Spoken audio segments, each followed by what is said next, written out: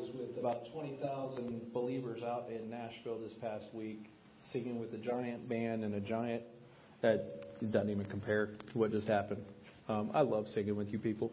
You just need to know that. I love being able to worship alongside of you, and thank you to the band for leading us. But I love those songs where you just have to take a deep breath right before the chorus because you got to push it out. And man, that's good stuff. So thank you. Thank you, church, for being the church and for loving Jesus so passionately. Father, I pray that as we come to your word now, we would rely on our good Father, you, our Father in heaven, who has sent us your Son so that we can be adopted as your children. Oh, what good news that is. What love that is.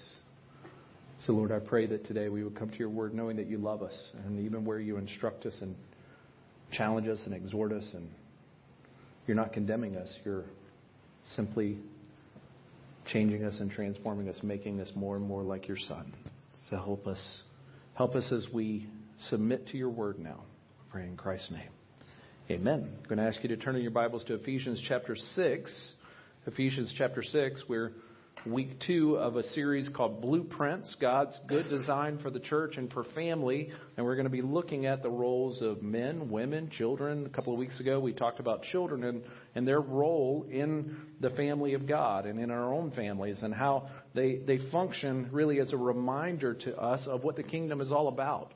And today we look at fathers. It makes sense. It's Father's Day. So we're going to look at dads today. And Father's Day is one of those days that brings to mind either great memories or bad memories. For me, it's good memories, heartwarming feelings. I love being a dad. It's one of my favorite things. My girls, though, I give them a hard time every once in a while, all the time, most of the time, every sermon, whatever it may be. Although I give them a hard time, they are my joy. But Father's Day is also a hard day for people, and we know that. It can be hard because you may have lost your father. It could be that if you're a father who's lost your children. It could be that your dad was just a jerk. And that makes Father's Day a hard day for you. But I had a great dad. He wasn't perfect. He did model, though, for us what the love of the Heavenly Father looked like. And I understood God better because of my father. And I'm thankful to have my in-laws here today. So Joanne's parents are here today, and I can say beyond a shadow of a doubt that my father-in-law models that same love. He gives the best hugs. And I mean, I get a giant bear hug every time I see the man because I know I'm accepted. And that's hard to do when you're the son-in-law, right?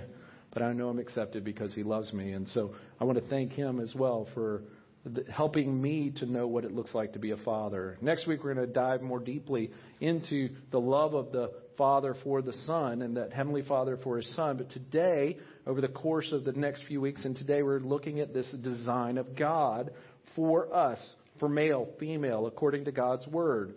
So what we're doing in the midst of this is we're submitting ourselves to God's Word. We want to see what God has to say to us about fathers, about mothers, about the church, about our roles. There are plenty of opinions and books out there that tell us what our roles should be as fathers, as mothers. But in a world that can't even decide if male and female is a real thing, I'm not sure that relying on their word or their ideas about what husbands, fathers, mothers should be is really the wisest thing. So we're going to come to God's Word. We're going to submit ourselves to God's Word. We're going to believe that it's perfect, that it's inerrant, that it's sufficient for our life and for godliness. It's sufficient to direct us not only in general about life, but in knowing and believing and living according to God's design.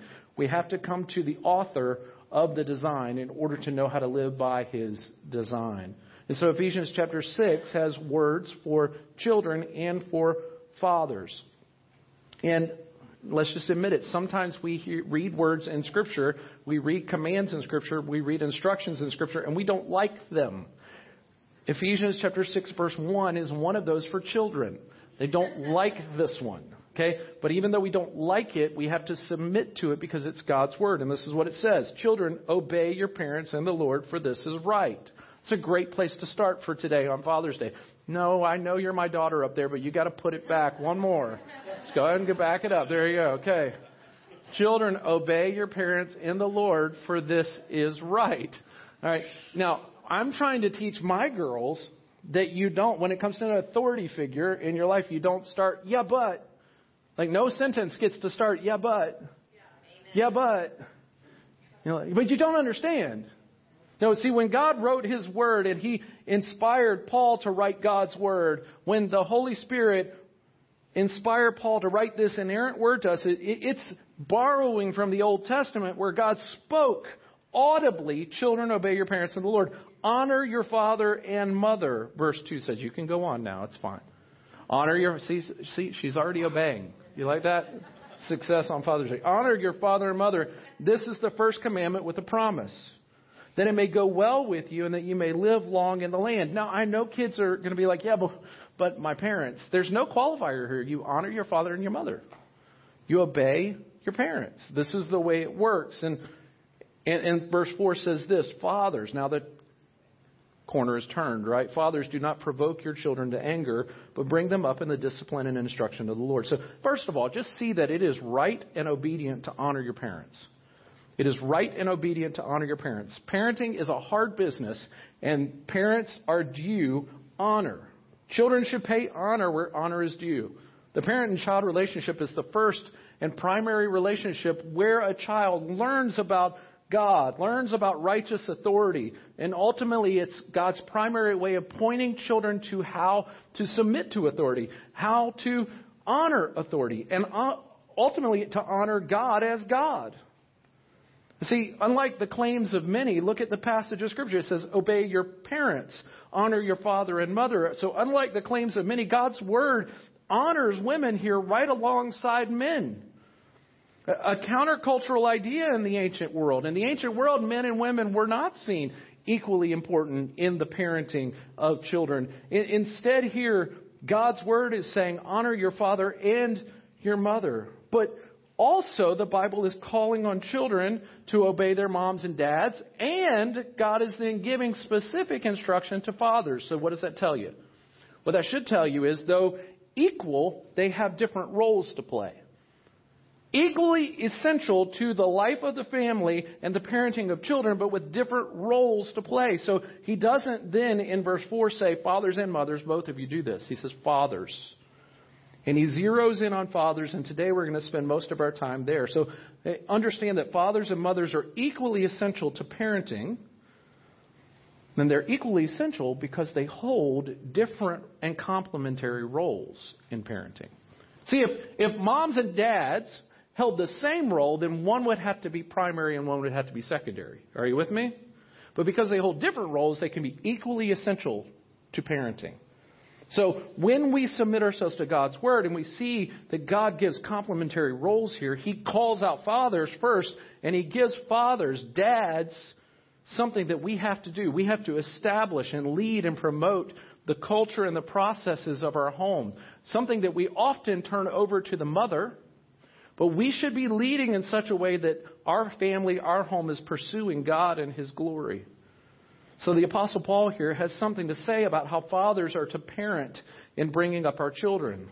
We're not to be distant. We're supposed to be in the middle of it, in the mix, at the lead. But before he even gets to the point of raising them up and what to do, he deals first with the heart of fathers. Look back at verse 4. He says, fathers, do not provoke your children to anger, but bring them up in the discipline and instruction of the Lord. Before he ever gets to bring them up, he deals with the father's heart. He deals with the father's problem. He deals with the father's issues.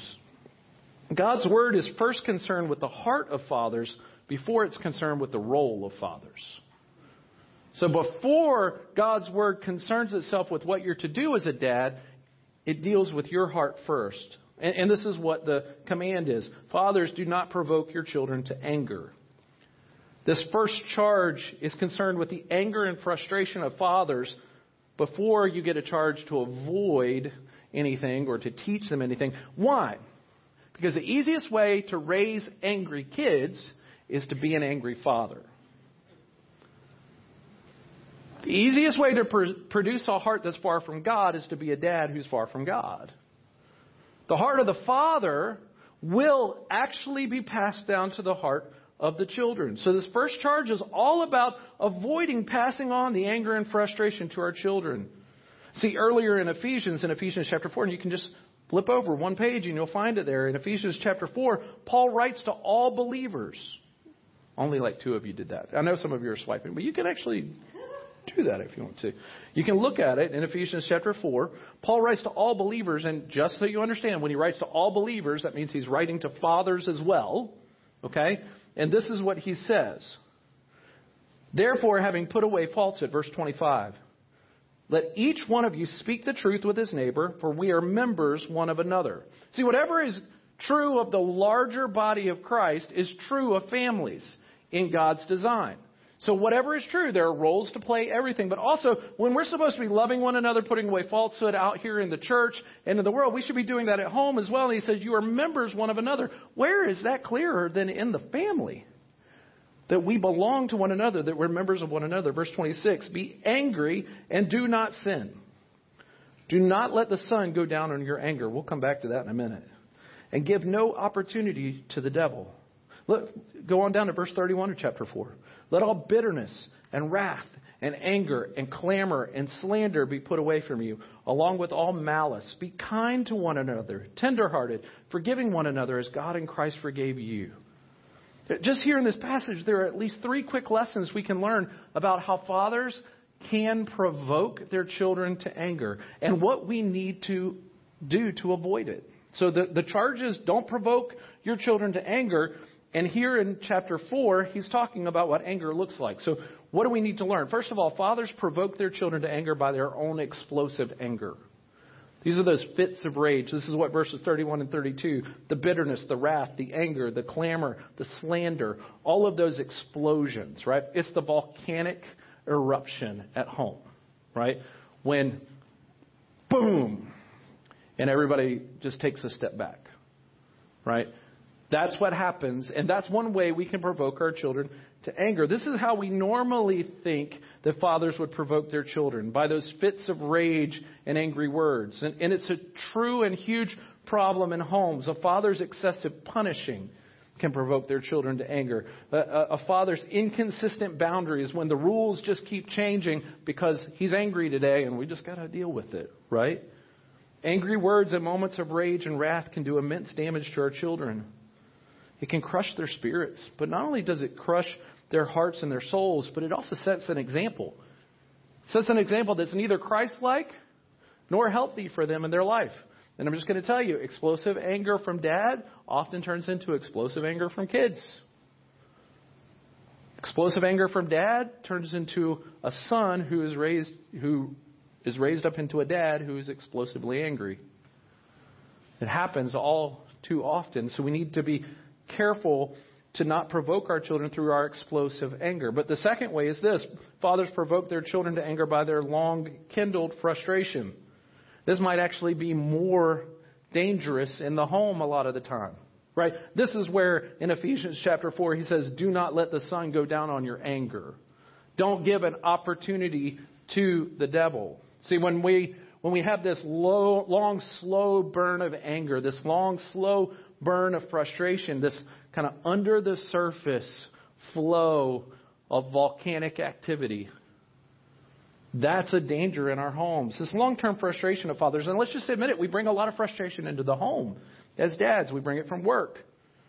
It's not frustration most of the time with our own family. It's frustration with everybody else that our families get the gift of actually dealing with. We bring a lot of that frustration into our home. And moms, you're sitting here, and if you're going, yes, my husband can be like that.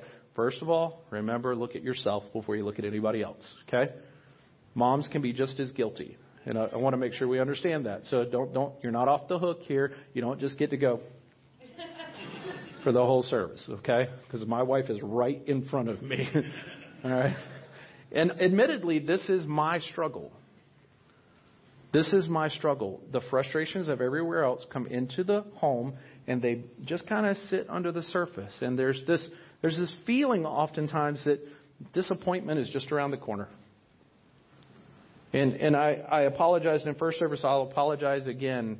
Carissa's still up there. Kesset has gone back to help with the kids, I think. And I'll just say I can apologize here openly to my daughters. Say, I know that oftentimes I come in with the frustrations of the world, frustrations of work, frustrations of life, and they are the ones who pay for it. That it just kind of sits under the surface there, and there could be a question is, are they ever going to be able to please me? And I want my girls to hear, and I want everybody here to know this. My girls please me because they are my girls. They don't need to do anything else. They are mine. So I'm pleased with you. This is the beauty of what it looks like to be able to say we belong to Jesus, and therefore my children can be loved. But what happens often is there's this kind of always perceived but not necessarily spoken disappointment and underlying tension. And it's that sort of thing that provokes the hearts of our children to shrink. That they don't want to love. They don't want to give themselves to someone. They don't want to do that because they're just going to be disappointed or be a disappointment. But you need to also see that, those explosions, those volcanic explosions, they're fed by that long burn of frustration and disappointment. And then that moment happens and it's like somebody just poked the bear, right? And the whole thing explodes. So we have to be careful with this.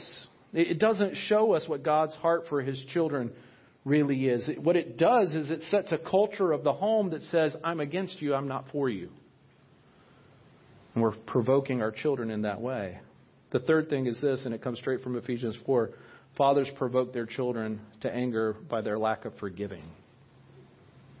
We're told very plainly that we're to be kind to one another, tenderhearted, forgiving one another as God in Christ forgave you. And fathers, if we can't model forgiveness to our kids because we've been forgiven by our Heavenly Father, we're missing the greatest responsibility we have to our children to show them the love of Christ.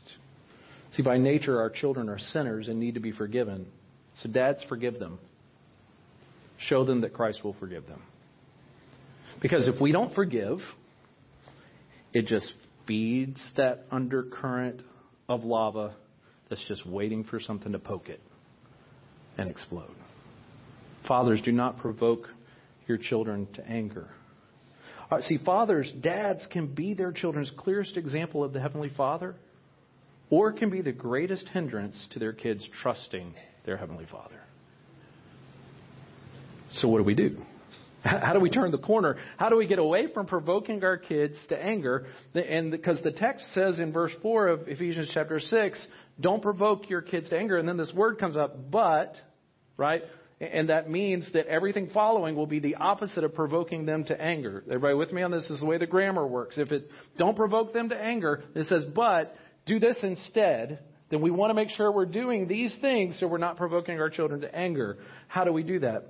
The opposite of provoking our children to anger is to bring them up in the discipline and the instruction of the Lord. Do not provoke your children to anger, but bring them up in the discipline and instruction of the Lord. So first see the command here in verse 4. Fathers are to bring them up. They're to nourish and provide for the spiritual growth and health of our children.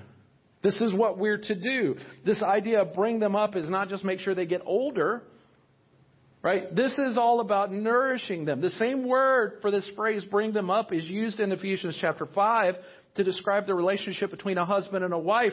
When you read this, no one ever hated his own flesh, but nourishes it. That's the word, but brings it up. And so we're to nourish our children with life-giving nourishment so that they know the love of Christ, so that they know the love of their Heavenly Father. So dads, I'll ask you, are you the one pushing the family to church? Or are you the one that comes up with the excuses to miss church?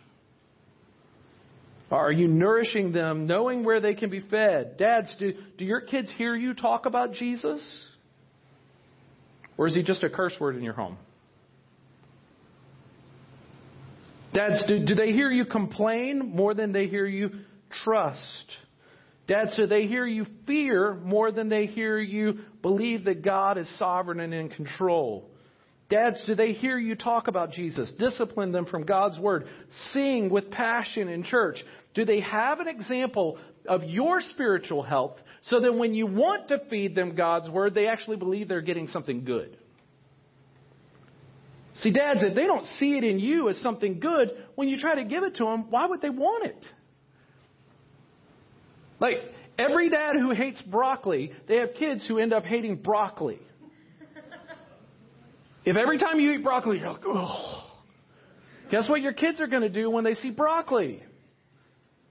If every time it's like pulling teeth to get you to honor Jesus, they're not going to see it as good. You can't nourish them with that. But that's the primary command, is to nourish and provide for the spiritual growth and health of our children. And that brings us to the second thing that we need to see if we're going to move away from provoking into providing, is this. What's the source of the instruction and discipline? So we're supposed to bring them up in discipline and instruction, but it says something. There's a qualifier there. It says in the Lord, or of the Lord. That when we're instructing them and disciplining them, that the Lord is the one who defines our discipline and our instruction. We don't get to come up with what the curriculum is. Fathers, real righteous fathers, don't just simply teach our children what we learned from our dads. That's just passing down things from generation to generation. That's not being a righteous father. That's not a bad thing, but it's not the primary job of a righteous father. We don't just pass on what we think they need to know about life. We don't just pass on our hobbies and the things we love to do. Those are all good things. Nothing wrong with those things. But a father who only teaches his kids to love fishing because he loves fishing, or a father who teaches his kids to love cars because he loves cars, or to work hard because men work hard, or any myriad of pursuits that are neither evil nor destructive, or simply to you obey because I said so, or do what you're told. If that's all it is, and none of those things are bad, if the instruction and discipline stops there, then we haven't fulfilled our role as godly fathers. We haven't fulfilled our biblical role here. We are to discipline and instruct them in the Lord. That's the phrase that's there. We're to show them Jesus. Oh, there's such a danger in being the fun dad, the good dad, without being the righteous father. Fathers must discipline and instruct our children in the Lord. We must discipline and instruct our children in the word of the Lord. This is what it looks like. The content of your discipline and your instruction to your children should be God's word, not just what you think. It's not first and foremost my job or OPBC Kids' job to instruct and discipline your children in the word of the Lord. That's your job, Dad. You become a part of the equation when you're instructing at home, but you become the primary part of the equation when you're instructing them in the Lord. It doesn't take real root in your children what they hear in OPBC Kids, what they might hear from me, what they might hear from Joannie, what they might hear from their teacher, what they might hear at VBS. Do you understand it doesn't take real root in your kids until they see it in you? Doesn't mean anything. They don't know how to do it out there. They only know how to hear it in here. And until they see it in you, they don't know what it really looks like. So dads, discipline and instruct in the word of the Lord. Discipline and instruct your children in obedience to the Lord. This should be the method of our discipline. This should be the method of our instruction. We want you to trust and obey, because there's no other way to be happy in Jesus than to trust and obey. I want my kids to be happy in Jesus. I want them to obey the Lord. So I want to discipline my children for their souls, not for my peace. For their hearts, not just for their behavior. So dads, discipline and instruct for the souls of our children. Our children need to see and to savor Jesus, to know that He is supremely valuable over all things.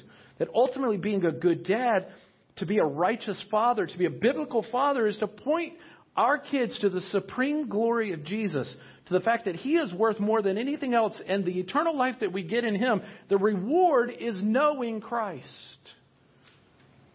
And we have to discipline and instruct in the Lord. So what do we do? How do we do it?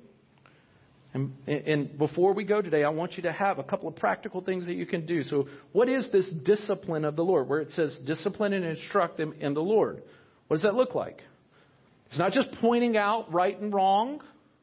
It's not just the idea of, I got a rod, so I'm going to make sure I use it. That's not what we're talking about. It really comes to the concept of training and giving our children the ability to honor God with their lives. That's what it means to discipline our children in the Lord. So first thing you need to know is what discipline is not. Discipline is not punishment. Okay? This is not what we're talking about. My girls belong to me because they are my girls. I love them because they are my girls. I don't need to exact a pound of flesh from them every time that they do something wrong. I don't push my girls away. I want them to come near. Are you with me? Discipline draws near. Punishment pushes away. This is the way Spurgeon put it for our Heavenly Father. God never punishes His children in the sense of avenging justice.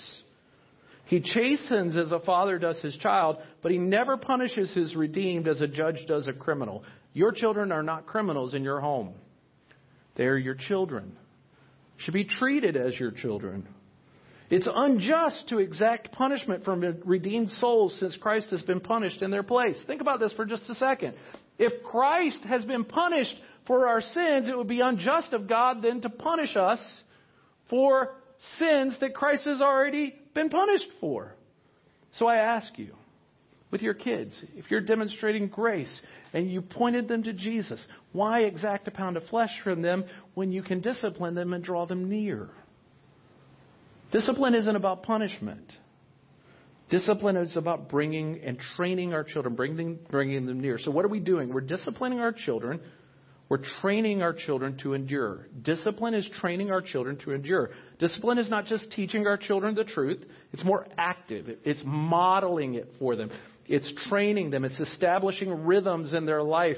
It's the regimen for growth. It's the difference between the guy who goes to the gym, right, and hops on the treadmill for 10 minutes, hops off, goes home, says, did my workout, and the guy who goes, has a trainer or a training regimen, and he goes daily and he's working at it.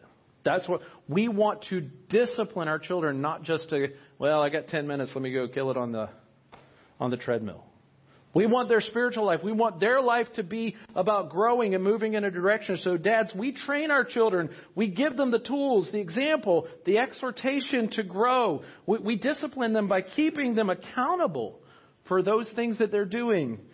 Those things which honor God and those things that don't. We discipline them by showing them that is not right because it doesn't honor God. And we break them of that. We need the discipline to discipline our children to root out that indwelling sin, to root out that remaining sin, even after they're believers, to root that out of their lives. So, dads, are you disciplining your children? See, real dads discipline their kids.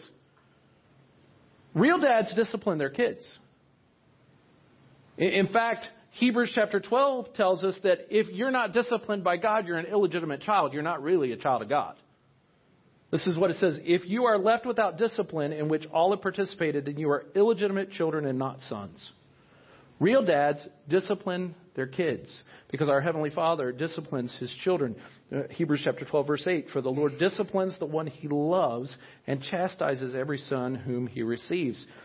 God loves us by disciplining us. You love your children by disciplining them. It is for discipline that you have to endure. We are teaching our children to endure in this world by disciplining them. We're giving the tools and the strength to stand in this world.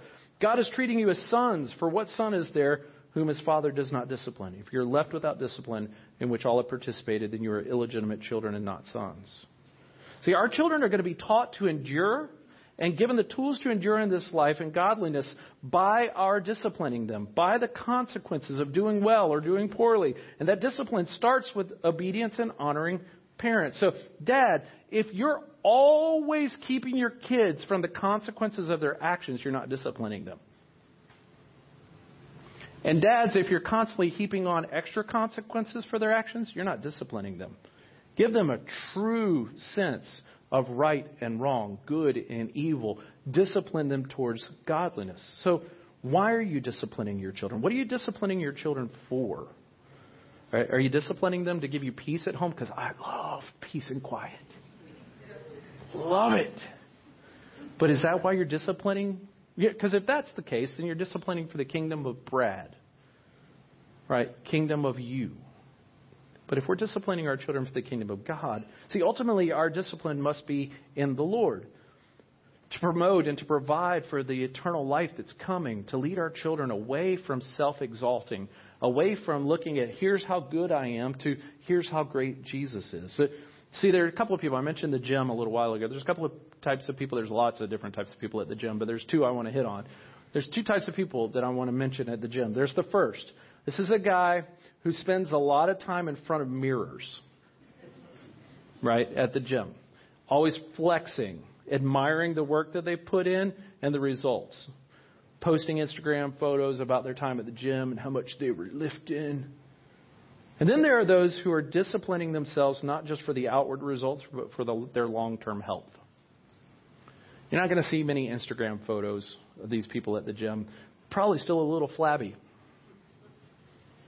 But they're working at it. And they're trying to do this for their long-term health and to endure what's coming. They want to be able to go. And we had friends who were going to Disney World. They just simply went out and walked every day because they knew how much they were going to be walking at Disney World.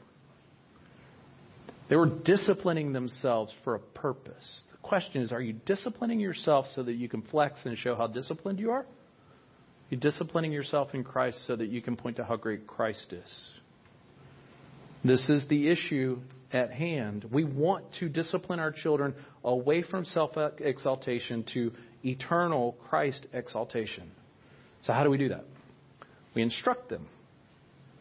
We instruct them. That's the other part of it. Discipline and instruction of the Lord. But what is instruction? Well, it's not just teaching. It sounds like teaching, but it's not just teaching. If it was teaching, just teaching, he would have used the word. Guess what word he would have used? Teaching.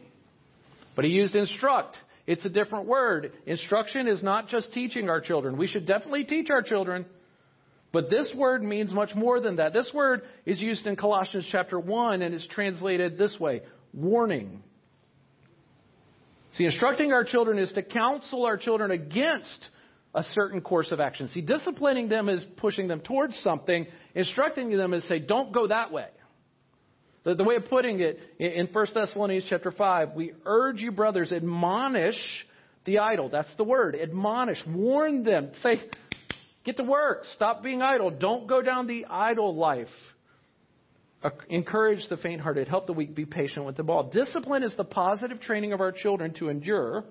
Instruction is the negative warning of our children away from a way of life, away from a path that they need to stay off of. So discipline and instruction in the Lord. A father's instruction is meant to be corrective. We say no.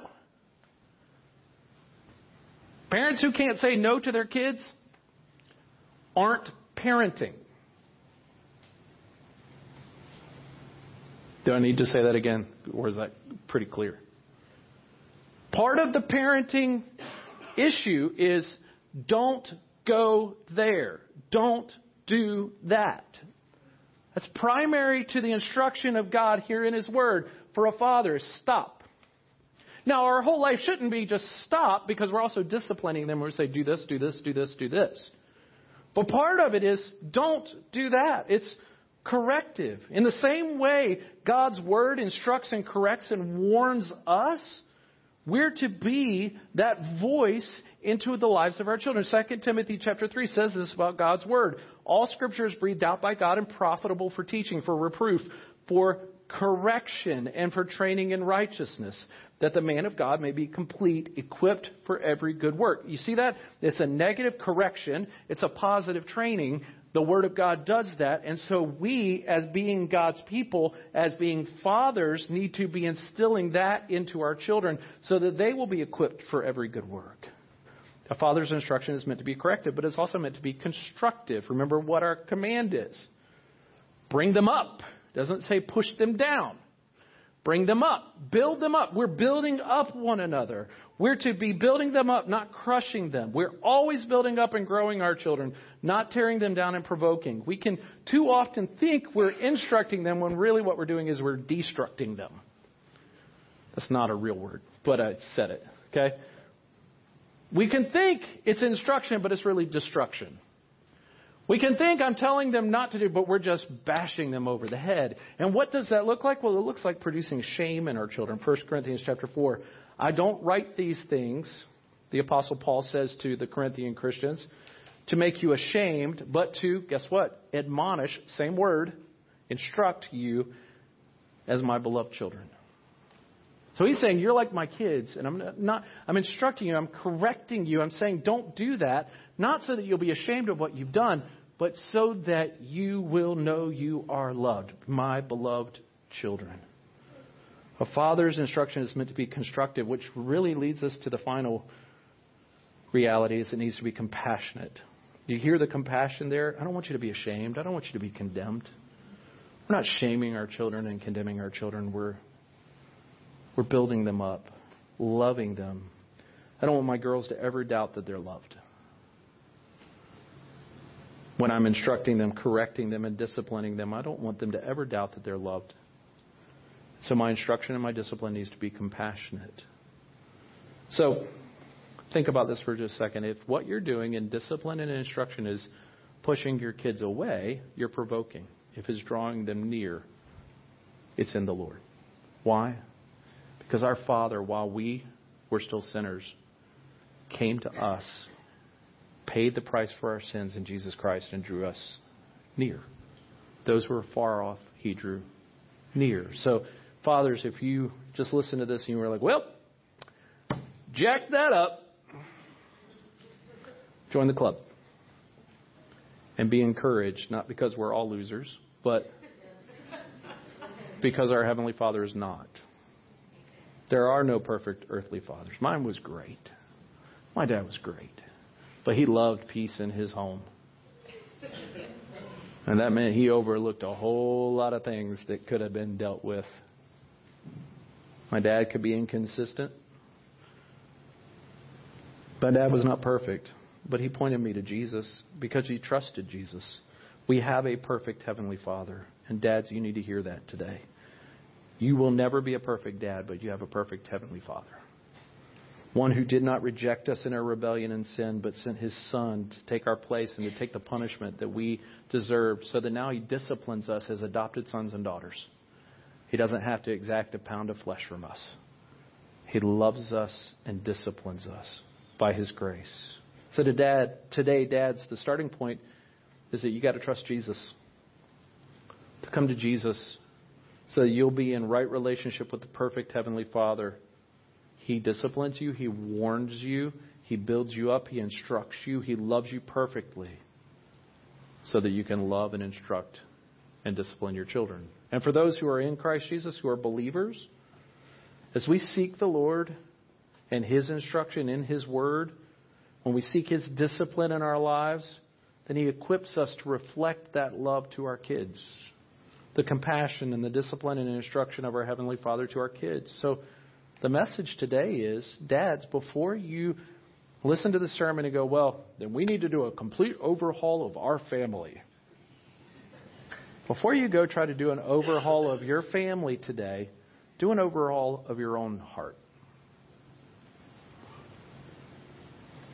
You see, remember that the first concern was the heart of the Father.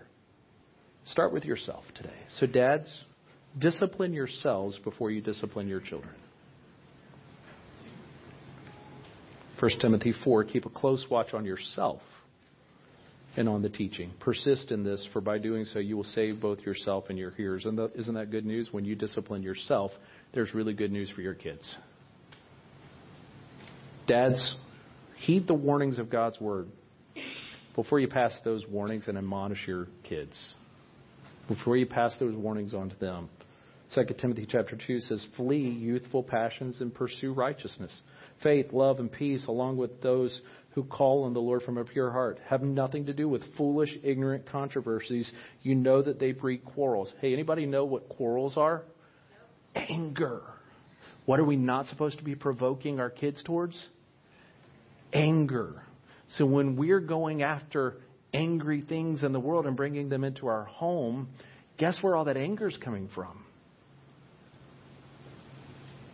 So Make sure you're heeding the warnings of God's Word before you ever tell your kids to heed those warnings. Because it goes on to say in 2 Timothy chapter 2 that you can correct your children, even your opponents, you can correct them with gentleness. And God may grant them repentance leading to a knowledge of the truth. And they may come to their senses. Doesn't every dad want their kids just to come to their senses? And they may come to their senses and escape from the snare of the devil. That's what I want for my girls. Say, I'm going to correct them, I'm going to instruct them. No, that's the way of Satan. No. I want them to escape that. So fathers, heed the warnings of God's Word before you admonish your children. And finally, fathers, be filled with God's Word as you discipline and instruct your kids. Speak God's Word to them. Live it out. Be consistent. What you hear here, go do it. Show them what it looks like. Sing it while you're here.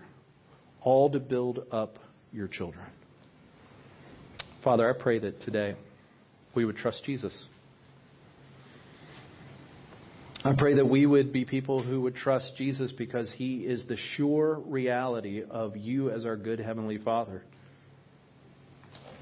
That your Son is perfect and the perfect sacrifice for us, so that now we have you as our Father been adopted into your family. So Lord, we need Jesus. So empower us by your Spirit to trust Jesus so that we can walk through life honoring you, our Heavenly Father. And I pray especially for dads, that what we bring into our homes would point our kids to Jesus, would show us that we trust that we have a Heavenly Father who is the sovereign King. That we would not concern ourselves so much with a world that rejects God and what they're thinking, but we would make sure that we are the people who believe God and follow you. We pray in Christ's name. Amen. Dads, this world is a scary place. It's a scary place, but our Heavenly Father has all things under control. Amen? No, I don't. You know that, right? It's not your job to have all things under control. That's His job. So let me say that again. It's a scary place, but our Heavenly Father has all things under control. Amen? Amen. It's good news, right? And ultimately, He's going to bring all things under the feet of Jesus. It's not a whole lot to worry about in this world. It can be scary, but we're not supposed to fear. He is the ruler, and even though all the wrong seems really powerful, our Father is the sovereign King. Do not forget that. So parents, dads especially, what is your discipline in your home tell about God as the sovereign King? What does your warning and instructing in your speech and activity demonstrate that you trust in? Is it showing that you fear the world or that you trust the King? That's my prayer, is that we would be a people who would understand that this world belongs to our Father and we belong to Him.